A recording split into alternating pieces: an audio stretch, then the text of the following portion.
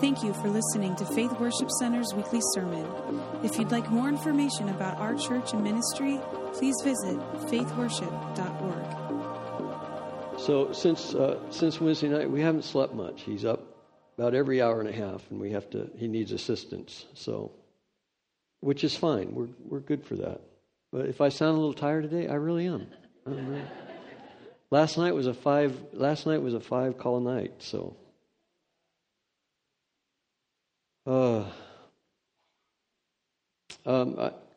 Last week I did that message on unity, which I made it through part way, and I said there would be a part 2, and there is going to be a part 2 today. I hope that I myself can present this in a fashion that I don't fall asleep on all of you,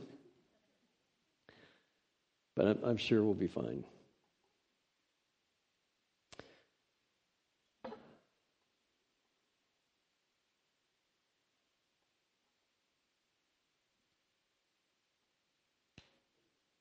Thank you. Tell your husband the party's over out in the hallway. Just let him know. Let's all look that way when they come through. So it'd make them feel really good, you know what I mean? They went away? They're still. Joyce, go get them. Go tell them to come on in here.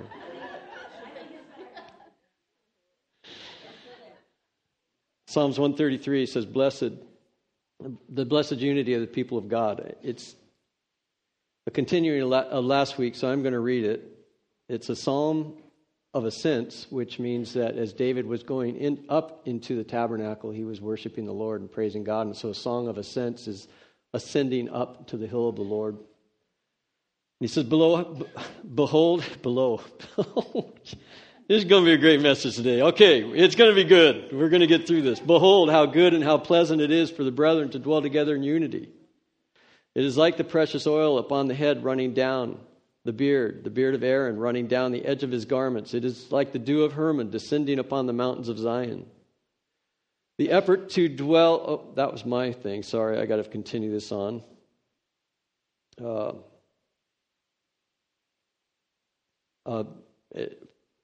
Ascending up to the mountain of the Lord is there the Lord commanded his blessing, life forevermore.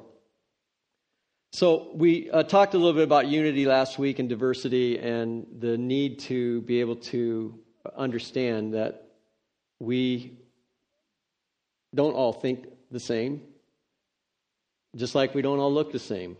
We don't all act the same. We are uniquely made different by our Creator. And I just feel like there's, as I said last week, I feel like this coming year there is going to be more of a focus on unity in the body of Christ than what we've seen in many, many years. And not a shallow unity, and not a unity where the major points of Christianity have to be discarded, but a unity where the major points of Christianity are embraced and that there is a loving union among the body of Christ that represents the heart of a good father, the nature of a loving father, that represents a family. I think that this year there's going to be more representation of family in the body of Christ than what we've seen in many, many years. And I'm looking forward to the embracing of diversity, but I'm also looking forward to the power that's going to come in the unity. Because if the psalmist said how blessed it is when believers dwell together in unity, you can better believe there's a good blessing attached to that. And so I feel like there's been this issue within Christianity for centuries now of using the Bible to develop arguments against others. Anybody ever witnessed that yourself? Wow, no hands. So I'm the only one that's really seen that. I mean, I did hear some yeses, but it's like if you've ever been involved in one of these discussions, it can be quite intense, especially if you're on the receiving end of someone who's disagreeing with you and have to pull out a whole boatload of scriptures to prove their argument.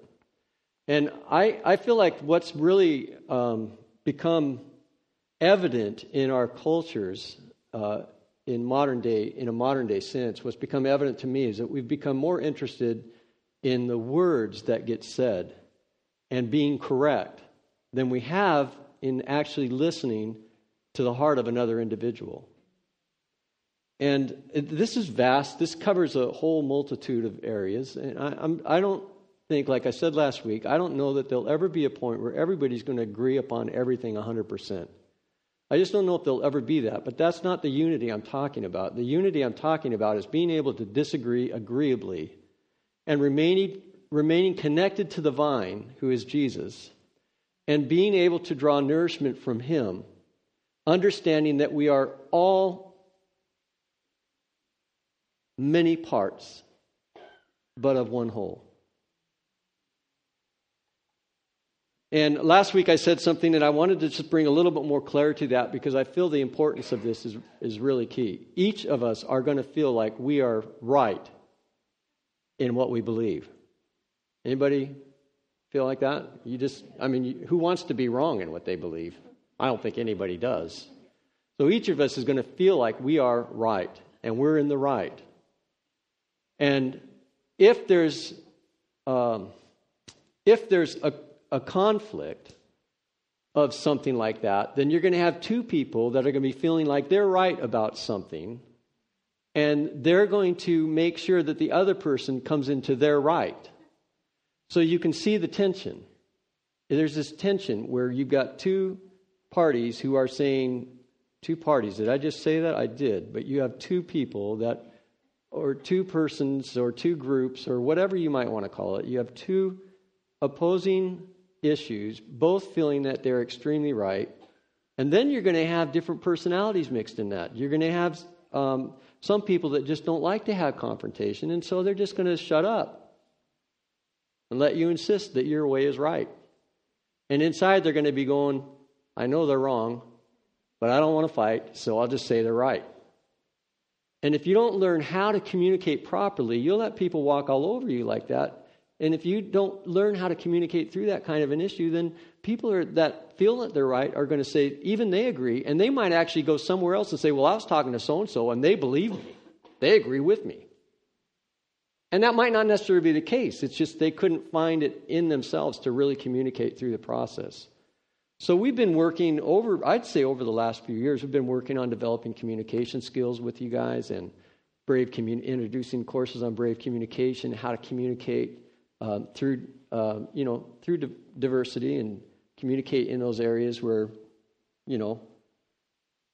parents, right?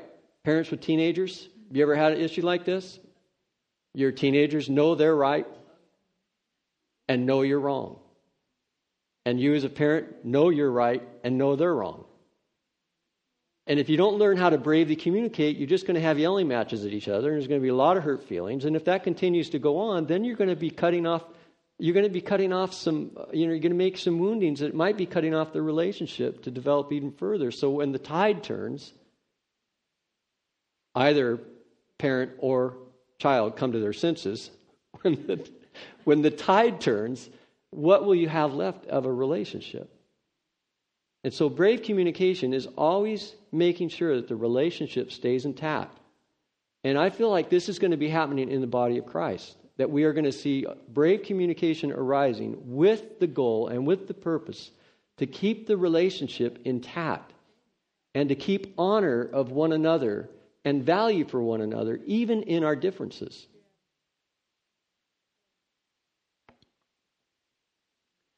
And so I just want to tell you, this is awesome, Bob.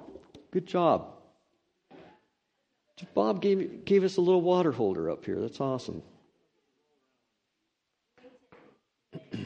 I just want to say that I have been, on the receiving end of people feeling that I'm wrong and they're right a whole lot. And as I've said before, I've recently, within the last couple months, discovered some things about myself which have invited that kind of thing. And I've invited a lot of my own hurt to myself, just based on how I am and who I am, that I feel like I'm right about a lot of things.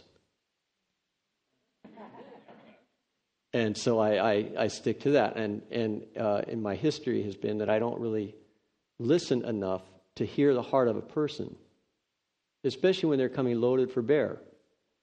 And there's something in our hearts that have to change in this respect. Instead of trying to entrap people with the Bible, and instead of trying to use the Bible as ammunition to support our statements and our beliefs, we need to understand the Bible is a book about healing. It's for an individual's healing as well as a group's healing. It's not made to prove things right or to prove them wrong.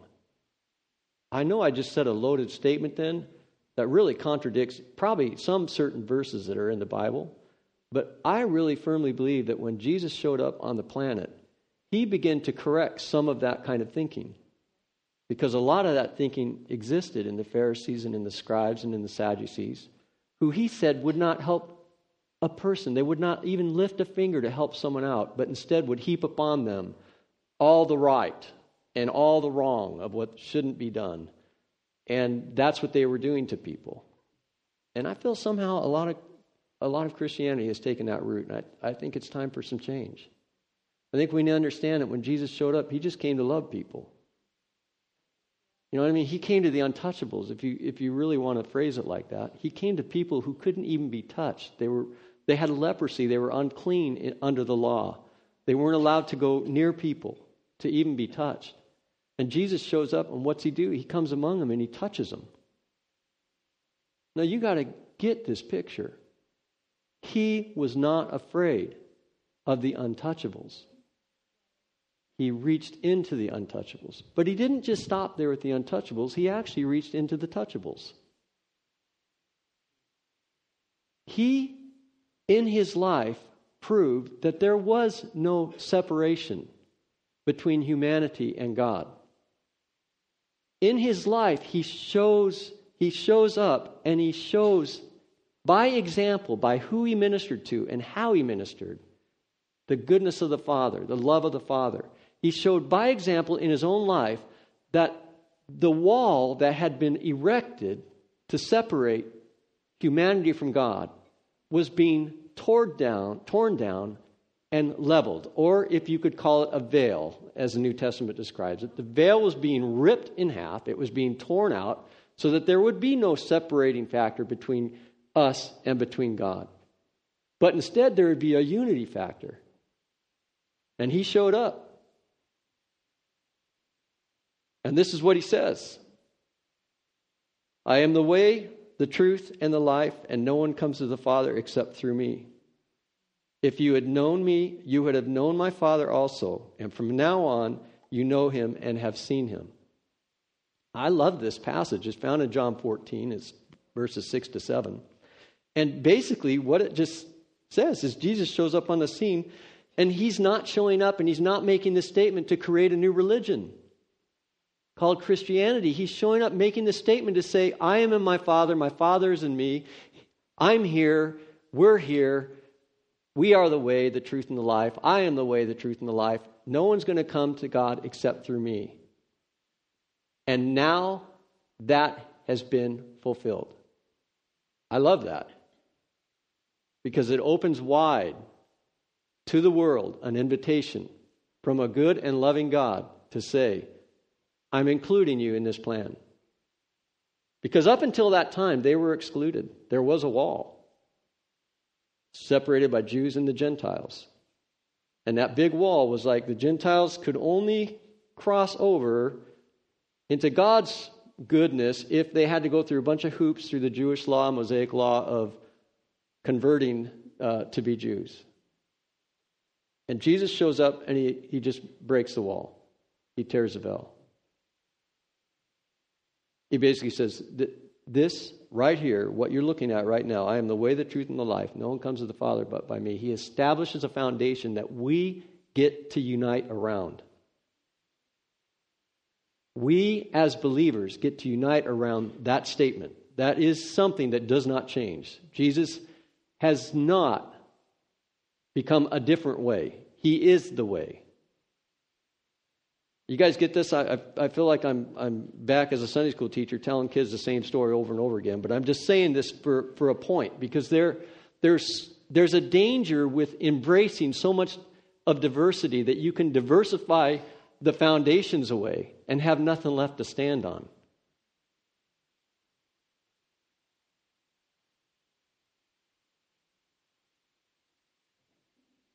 Jesus said, whoever builds his house upon this rock, upon me, is like a man who builds his house, and the storms come.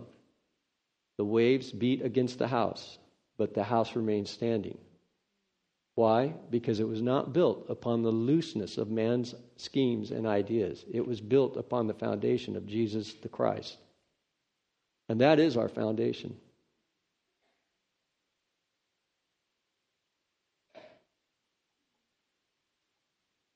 I'll tell you, it's like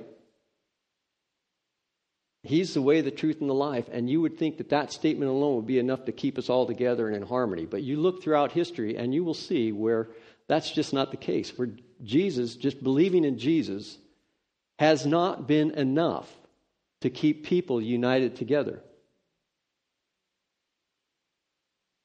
I wish it was enough. I'm sure the Father's will and intent is that it would be enough. But what ends up happening is groups within that belief begin to develop, and they begin to pick what they should embrace, what they want to embrace, what they agree with, and discard the things they don't agree with. And then you basically have a whole lot of, I'm not sure if I believe anything. And you can see people doing this with the scriptures. They will like pick and choose certain scriptures to validate their opinion, disregard the others because they don't understand it. I mean, there's controversies out today that are around. There's no hell. Okay, for instance, when the scripture is loaded with instances of hell. Now, I don't know what kind of hell that is. It's whatever the scriptures relay what kind of hell that is. I don't know. I'm not familiar with hell. I don't even want to become familiar with hell. I don't think hell should be our number one topic in Christianity. I think heaven is a far better thing to look at and far better choice to make for believers and for people in general. But if you throw out the idea of that there is no hell, if you throw that idea, then you're basically denying the scriptures that says there are. And what right do you have to say there's a heaven? Because you get that from the scriptures too. Is this doing okay? You guys are sitting so quiet. I'm like, maybe I'm twisting some of your heads a little bit, but what I'm trying to say, and what I'm hoping comes across clearly, is that we have created a mess for ourselves by denying some of the very basic foundations of which Christ said we are to stand.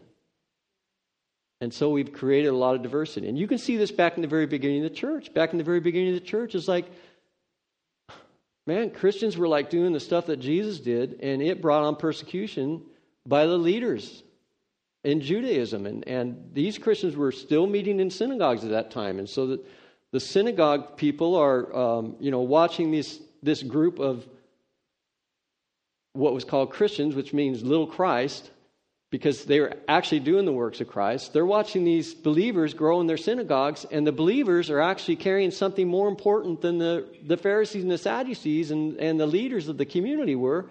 And they're healing the sick, and they're talking about love, and they're talking about Jesus Christ, who the Pharisees and Sadducees had crucified.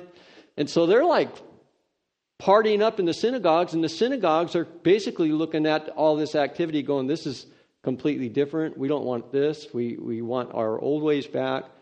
And so they actually pushed the believers out of their circle based on the fact that they would not have what Jesus was laying out for them.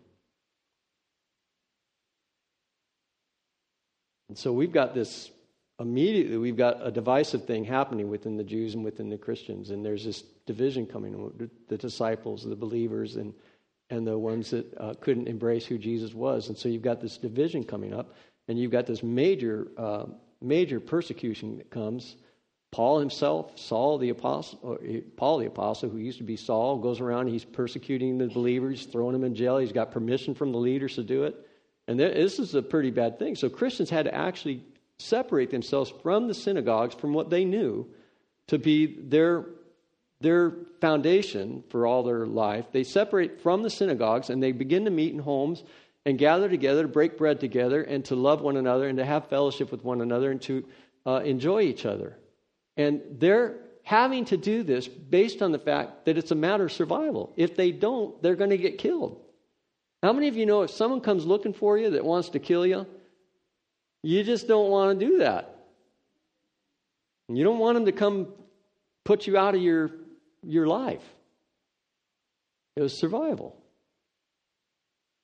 So the believers are gathered together and they're enjoying the fellowship and they're breaking bread together, and the persecution starts to intensify and they end up splitting out into different places. And as they go out into different places away from Jerusalem, the gospel starts going with them and the gospel starts spreading. And then as the gospel starts spreading, Peter gets a vision and understands that now it's like now being opened up to the Gentiles. The gospel is now open to everybody. It's just like, here's the invitation. And of course, if you're the only ones on earth thinking that you're God's best and that he doesn't like other people except for you, if you're thinking that and then someone comes along and says, now he likes everybody, well, you might feel a little pushed out of the ranks a little bit if your heart's not in the right place.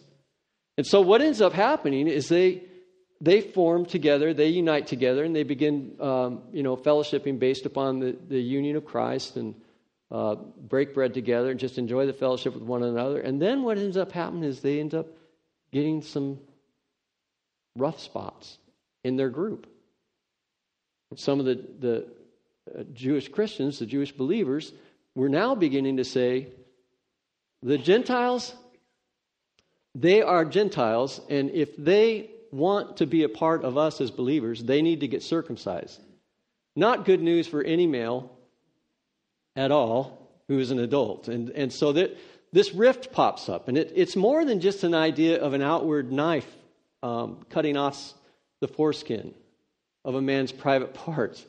It's the idea that now they've got to do something else that wasn't included in the finished work of what Jesus accomplished. But now it's like efforts that they have to make. They've got to make this effort now. They've got to be a part of the Jews. They have to conform to the old instead of just embrace the new based on a gift. So what ends up happening is they end up having a big argument. They get this whole thing going on where there's a council that arises, and the council arises, and they meet together as a council. And this is what they do in the council. Acts chapter 15 records this. In the council, they gather together, and they're having this discussion. Okay, well, the Mosaic law says we need to be circumcised. Abrahamic covenant is based on circumcision. The Gentiles need this in their life. We have it. We had to go through it. They have to have it. You say, what does this have to do with us? I think it has a lot to do with us. I think in many ways Christians have done the same thing. We believe this way, they need to believe this way. They don't believe this way, they can't be a part of us.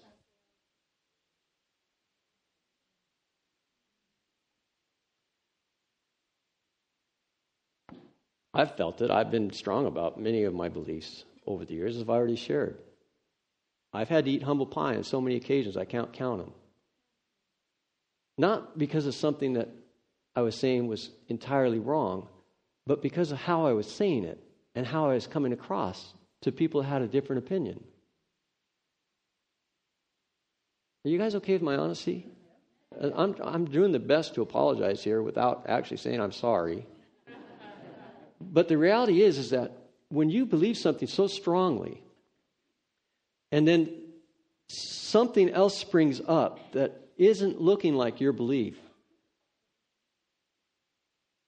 there can be a tension that can come up. And if you have two strong people come together, there's more than just a tension. There's a confrontation, and there's an argument that will ensue just about every time. Unless there's a humility to accept the fact that though we feel that we are completely right, we aren't completely right.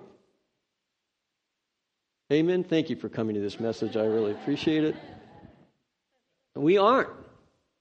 You're not completely right in everything. I'm not completely right in everything. And we're not going to be completely right in everything.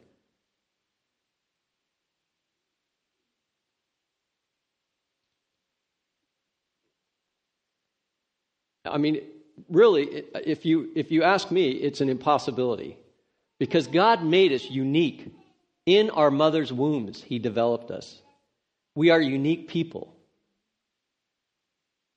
Throw in the mix that we grew up in different... I grew up in Redding, California. How many grew up in Redding, California? No wonder I feel so ostracized so many times. When you grow up in a place and there's things that affect that growth, there's people that feed into you, and you can go to different cultures, you can go to different environments, you can have ethnic groups, you can have different countries. There can be all these upbringings that we have where people have fed into us an identity based on what they think we should be and what we think we should learn and what we think we should know. I recently told someone in discovering some of my personality traits and trying to uncork who I really am. Like, who am I, really? Outside of being Pastor Darrell or whoever, who really am I? And looking at this has been an interesting puzzle to me because I've seen that there have been a lot of people that have tried to shape me on the way. And one of the things that, as a kid, that I've felt, and I as I'm looking at who I am and going back into my life to try to find this true Darrell, who's the true Darrell, please stand up, And it's not like I'm bipolar or have disenfranchised personalities or I have multiple personalities. It's not like that, okay? I hope you understand what I'm saying. What I'm saying is that we can have false impressions put upon us, and we can actually believe those impressions, and then we grow up with those impressions, and then we begin to think that we're somebody that everybody else has wanted us to be, and then we get kind of lost in that jungle. And it's not just middle-age crisis, folks, okay? This happens all throughout our lives and our time. So when I was a kid, I'm just going to come right out and reveal my type. When I was a kid, I didn't feel I ever needed correction and instruction. I'm going to say it like anybody else feel like that as a kid? Huh? You got disciplined for something that you knew was wrong. You did it wrong, but you didn't feel like you deserved the discipline. I see some of you smile. You're too afraid to identify with it, but it's a reality. And I remember getting disciplined and getting very angry at the person that was disciplining me. Anybody else remember that? And I also felt like, why do I need school? Now I've just gone on this discovery just recently.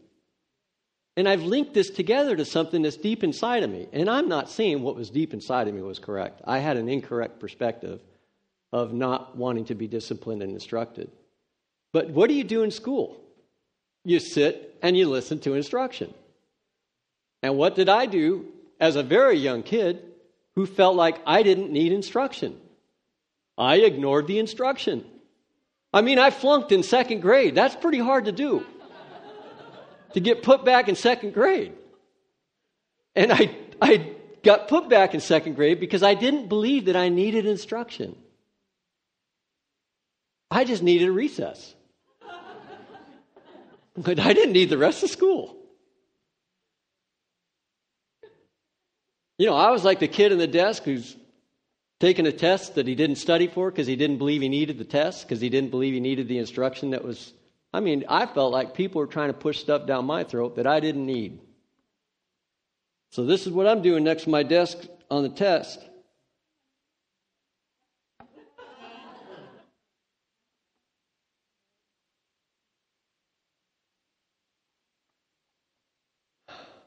Terrible. And part of the thing that I begin to realize as I begin to uncover some things about my true self, as I begin to get crushed inside, I begin to think, oh my gosh, who is this person? Where did they go?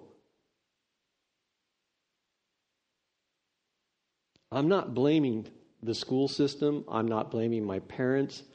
I'm not laying blame to anything. I'm taking ownership for my own stuff. I did not feel like I needed instruction or correction. I felt like whenever I got disciplined, it was always wrong. It was in the wrong flavor. And I grew up with that idea until I joined the military. And my life began to change.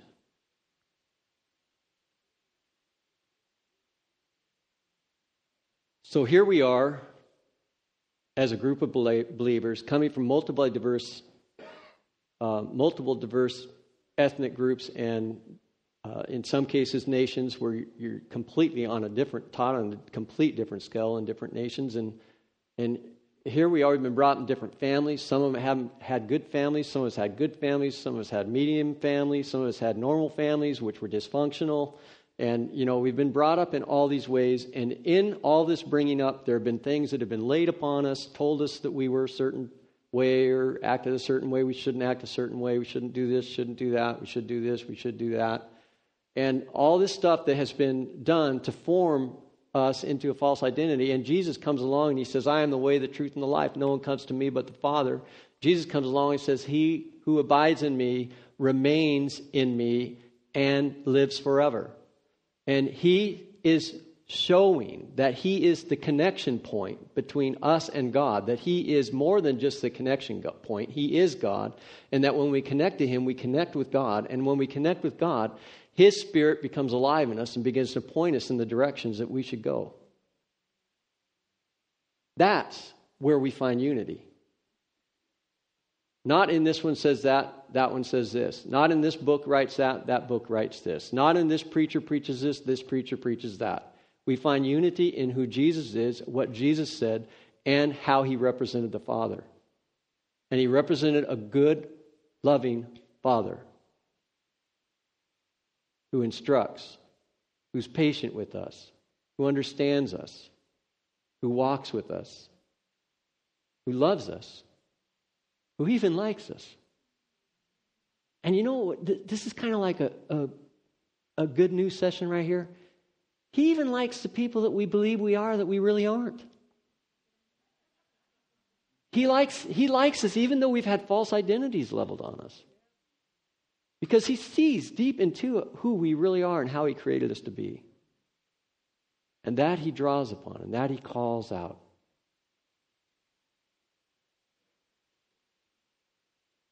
So we all gather together. We're all sitting here. We got people that are multiply gifted. We have some of you are gifted in ways I could never be gifted. You just carry amazing gifts. You're gifted in the arena of finance. So some of you out here, I look out here and see some of you that are so gifted in finances. I mean, money follows you and likes you. It's just absolutely amazing. You know how it works. You know the scale. It's just wonderful. And others are working in places that I could never work in. To be quite honest with you, I don't think I could ever be a cashier at a store. I've seen what some of them go through with other customers, and it's like, I don't think I could ever do that. But some of you have the grace to be able to do that, and not just do it, but to minister to the person. I was in the line one time, and there's this cashier, and this customer is mad at this cashier. I mean, they're just unloading. I don't know. Maybe the dog ate their lunch. I don't know what was going on.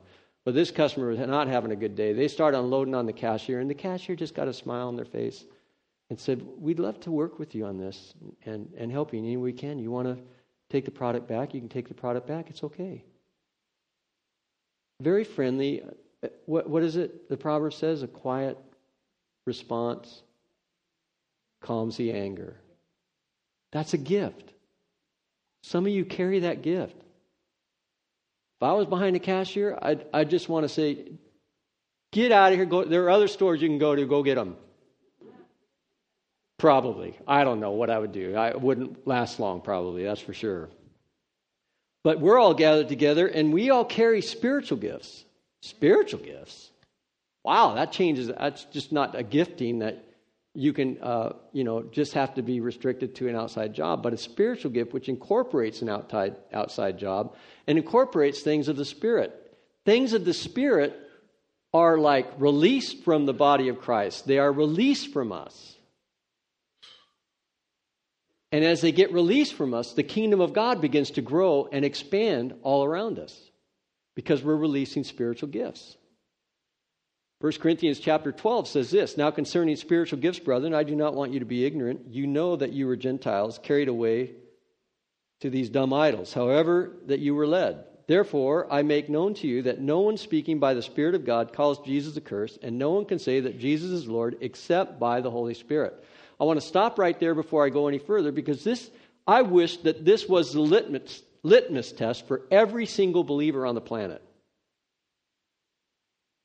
I wish that this verse were the litmus test for every believer. I wish that every believer could see this and hear what he's saying, because he's saying, I make known to you that no one speaking by the Spirit of God calls Jesus accursed. Simple. And no one can say that Jesus is Lord except by the Holy Spirit.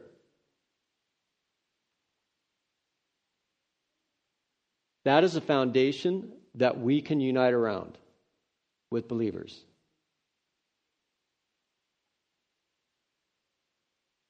To me, it's very clear. It's like no one can say Jesus is Lord except by the Holy Spirit. That means if you're sitting here and you can say Jesus is Lord, and another believer is sitting in another church somewhere else and they can say Jesus is Lord, then the Holy Spirit is allowing them to say that. It's the Holy Spirit that has given them the ability to say that. So that's dangerous to believe that kind of... I didn't write this. This is 1 Corinthians chapter 12. Paul the Apostle, who wrote most of the New Testament, is writing this. And he's basically giving this as a groundwork. You want to talk about unity among believers? These are the places you start. Jesus is the way, the truth, and the life.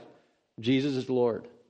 If some believer that you know can say Jesus is Lord, and you might be completely on the opposite spectrum of them theologically or, whatever, religiously, whatever. But if they can say Jesus is Lord, then the Holy Spirit is allowing them, the Holy Spirit is in them to say that.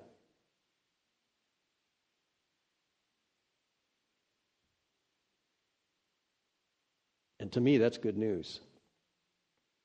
I mean, we want to make salvation difficult, not God. We want to make all kinds of hoops and jumps for people to jump through, not God.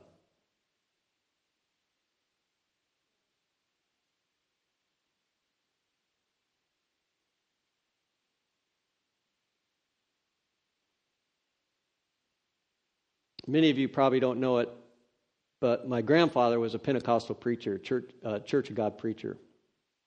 And my grandfather was in town. He was in a small town at that time. Redding was very small. It was what we called it, a goat roper's town. Even when I was in Redding, a cowboy town, just basically. You guys are from New England. What do you know about cowboy towns? You don't know anything about cowboy towns, but we grew up in this small little town, and is a small community at that time. And my grandfather was in this town that was basically, he was a gold miner, and these were, when he pastored a church, it was in the 40s and 50s, and at that time, Redding was way different than it was when I was even as a kid. And I'll give you an example. He was out putting a sign up by his church. They were going to have a special meeting, and he was out putting a sign up by his church to announce a special meeting. I don't know what kind of sign it was, cardboard or whatever, and he's right in the neighborhood, right? So he's putting the sign up, and one of the neighbors yells out of the house and said, "I want to shoot you in the butt." Well, that's the kind of town it was at that time. I mean, it was a western town, Anyone said that today, they'd have every cop in the neighborhood at his door, My grandfather was a Pentecostal preacher, and my grandfather had a lot of ideas that probably were not ideas that I would actually embrace today. But he had a lot of strong opinions, a lot of strong ideas. He had a lot of good things going on with him. He had a 7-member worship team, which for the 40s and 50s was pretty incredible, because most churches just had a pianist, or an organist. He had 7. And I don't know what kind of instrument. I don't know if they were good instrumentalists, bad. I never heard one of my grandfather's church services, but from what I've read, some of them were pretty wild. From what my mom told me, a lot of them were pretty wild. This was when they called Pentecostals holy rollers. And they'd be on the floor rolling around. This is when the ladies wore their hair up in high beehive buns. And when the Holy Spirit would fall, their heads would start shaking and the bobby pins would go flying out of their hair. And this was in a time when things got really loud. And he's in a quiet, I just almost said quiet neighborhood. The neighbor that wanted to shoot him represents quiet, I guess. But he's in a neighborhood where all this commotion's going on late into the night, early into the 1 o'clock, 2 o'clock mornings on some meetings, according to my mom. They basically went to church, fell asleep in church, and woke up at 1 o'clock, 2 o'clock in the morning, leaving. Powerful presence of God, power of God meetings, glory showing up in all sorts of ways. Anyway, I'm just basically wanting to say this because my grandfather and I, we could agree on a lot of things, I'm sure, but we would also disagree on a lot of things, I'm sure as well. And the point isn't so much on the disagreement as it is the agreement. And one of the things that I could agree about with my grandfather is that my grandfather actually got arrested for having a church meeting where a young girl who was deaf and mute suddenly, instantly got healed in the service and started screaming praise to God at the top of her voice. Now, I could agree with my grandfather on something like that. He got arrested. And he got arrested for disturbing the peace. And it was in the front page of the Reading paper.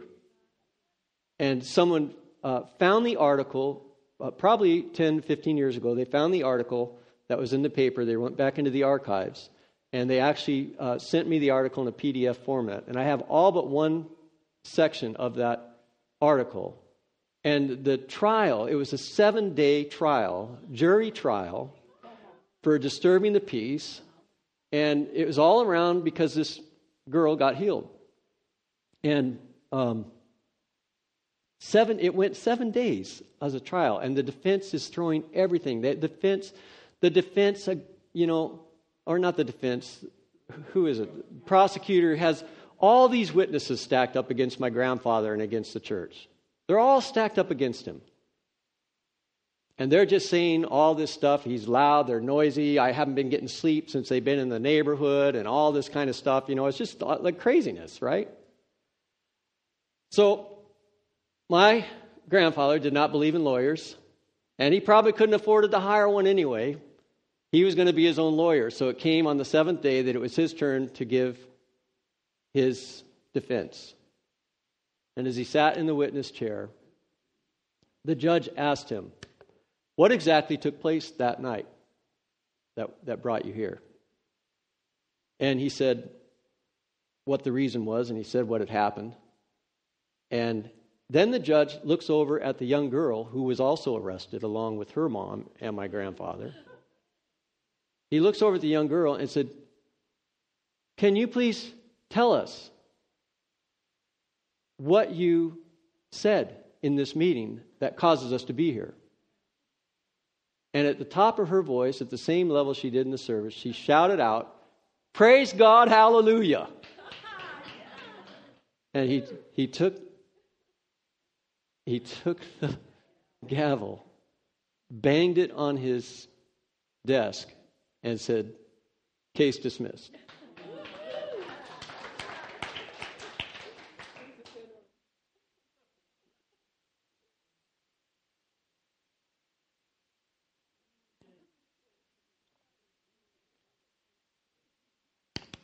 One body, many members, diversity of gifts, but the same Spirit. Differences of ministries. Do you know we're all in different ministries? Some people think that a ministry is just standing behind a pulpit and talking to people. That's not ministry. We're in different ministries. We're all involved in different ministries. When you wake up tomorrow and you go to work, you've gone into your mission field. You've gone into the ministry field. You get to take the Holy Spirit with you and release Him. You get to release His blessings everywhere you go. And it's like, well, I don't really feel like I'm not. You are gifted, believe me, you are gifted because the giver of the gifts is living inside of you. And when you have the giver of the gift living inside of you, then you're gifted. If you can say Jesus is Lord, the giver of gifts is living inside of you, and you are gifted.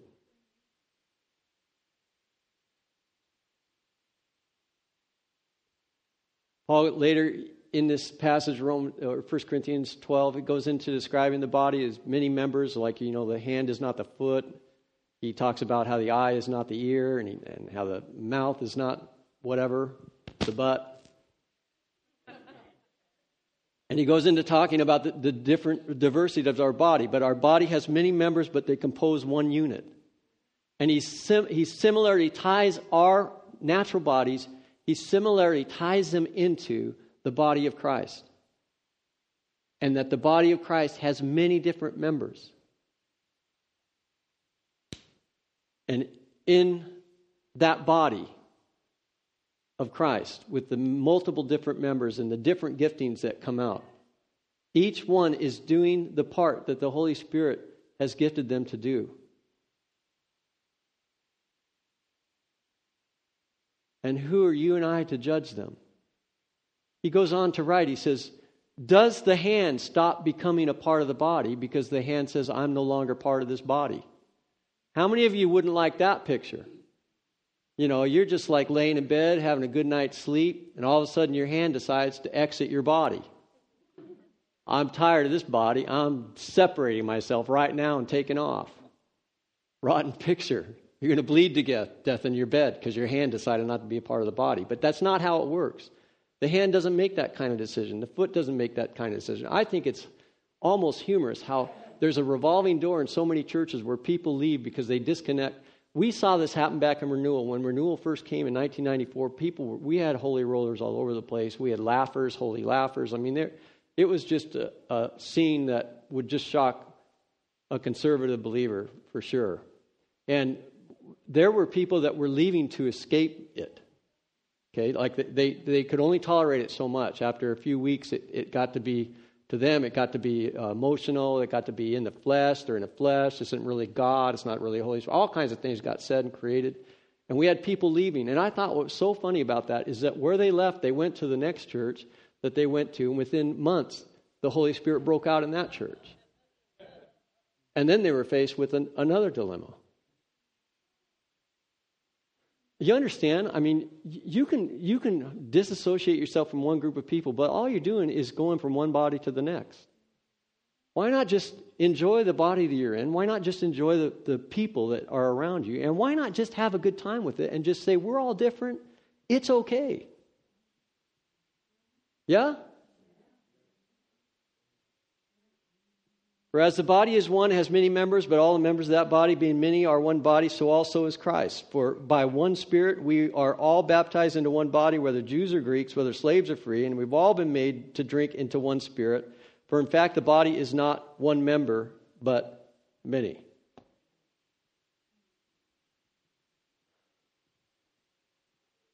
Just look around right now, because I get to look at you guys all the time when I'm talking. I just think, just look around. There's many members in here. We're all different. Did you know it's okay? It's okay if somebody's different than you are. Did you know it's even okay if you recognize that somebody's different, and that different that they have is so different than you that if you put the two differences together, there'd be a collision. And so you want to avoid the collision? It's okay. That just makes sense. I think what I just did is gave you permission to avoid people that you think you might collide with. Better to avoid a collision than to have one head on. Wow, that's a strange thing for a pastor to say. Usually you want to hear, just get along with everybody. Well, yeah, but it's like, we're different. It's okay. It's how we were made. Some of you were made with really intense, serious personalities. Some of you were made with, woo, who cares? It's okay. Job 10:8 says this, your hands have made me and fashioned me an intricate unity. An intricate unity.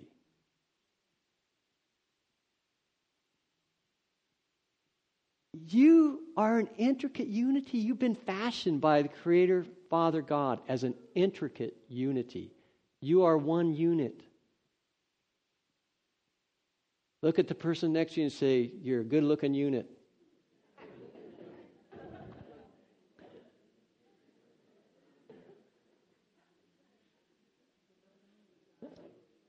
See?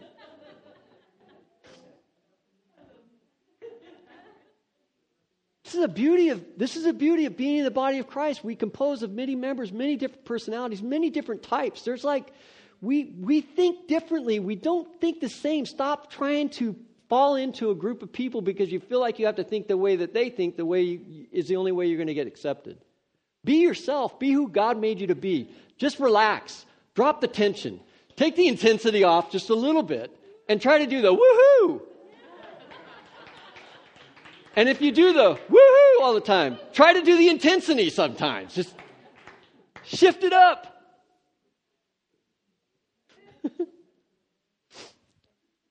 Psalms 139. O Lord, you have searched me and known me. You know my sitting down and my rising up. You understand my thought afar off. I love this. It's like, he already understands your thought before you even have it. You comprehend my path and my lying down and are acquainted with all my ways, for there is not a word in my tongue. But behold, O Lord, you know it altogether. You have hedged me in behind and before and laid your hand upon me. Such knowledge is too wonderful for me. It is high, I cannot attain it. Where can I go from your spirit? Or where can I flee from your presence? This is good news. You can't go anywhere. He goes on to name some of the places, but it's like, you can't get away from God. I tried, it don't work. I tried it in high school. He finds you. He searches you. He seeks you out. He doesn't let you go because He made you. You're attached to Him. Do you know that we carry His DNA?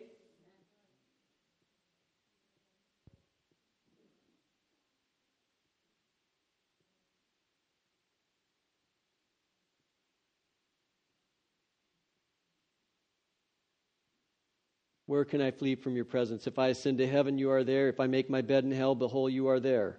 If I take the wings of the morning and dwell in the uttermost parts of the sea, even there your hand shall lead me, and your right hand shall hold me. If I say, surely the darkness shall fall on me, even the night shall be a light about me. Did you know darkness is powerless?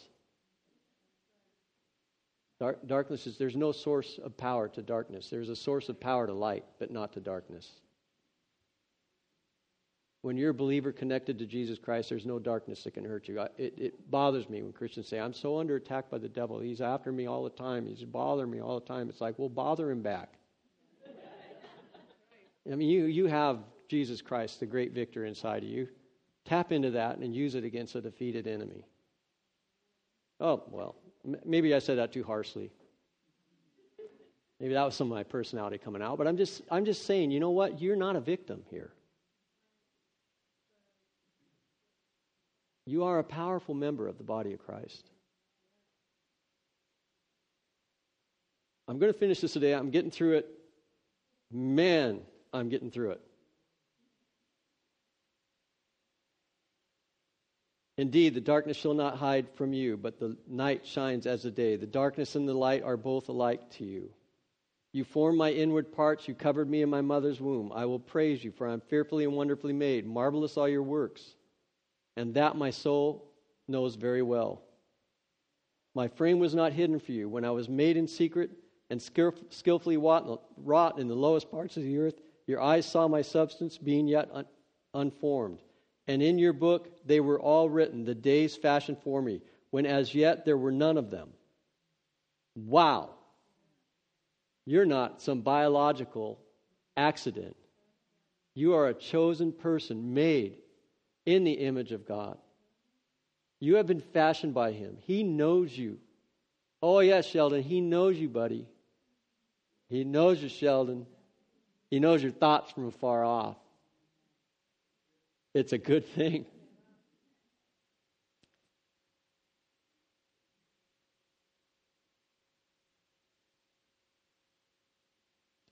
The days fashioned for me.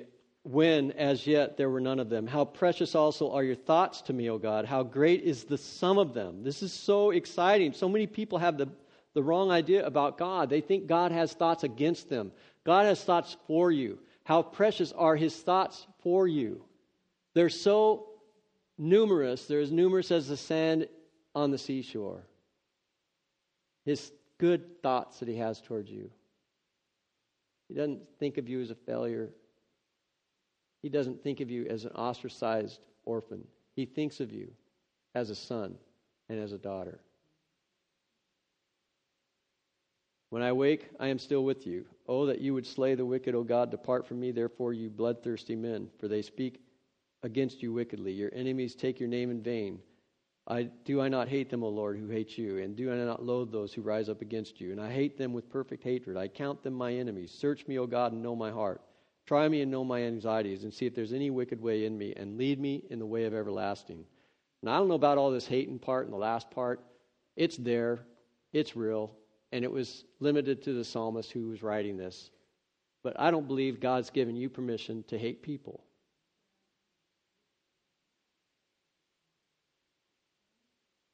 You can argue with me if you want. But I used to hate people that weren't Christians. I used to distrust people that weren't believers. I used to see them on Sunday running and walking and used to judge them. Why aren't they in church? They must not be believers.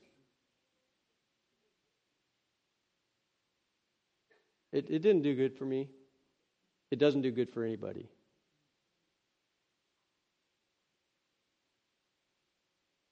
Every human, every person, God has good thoughts towards them.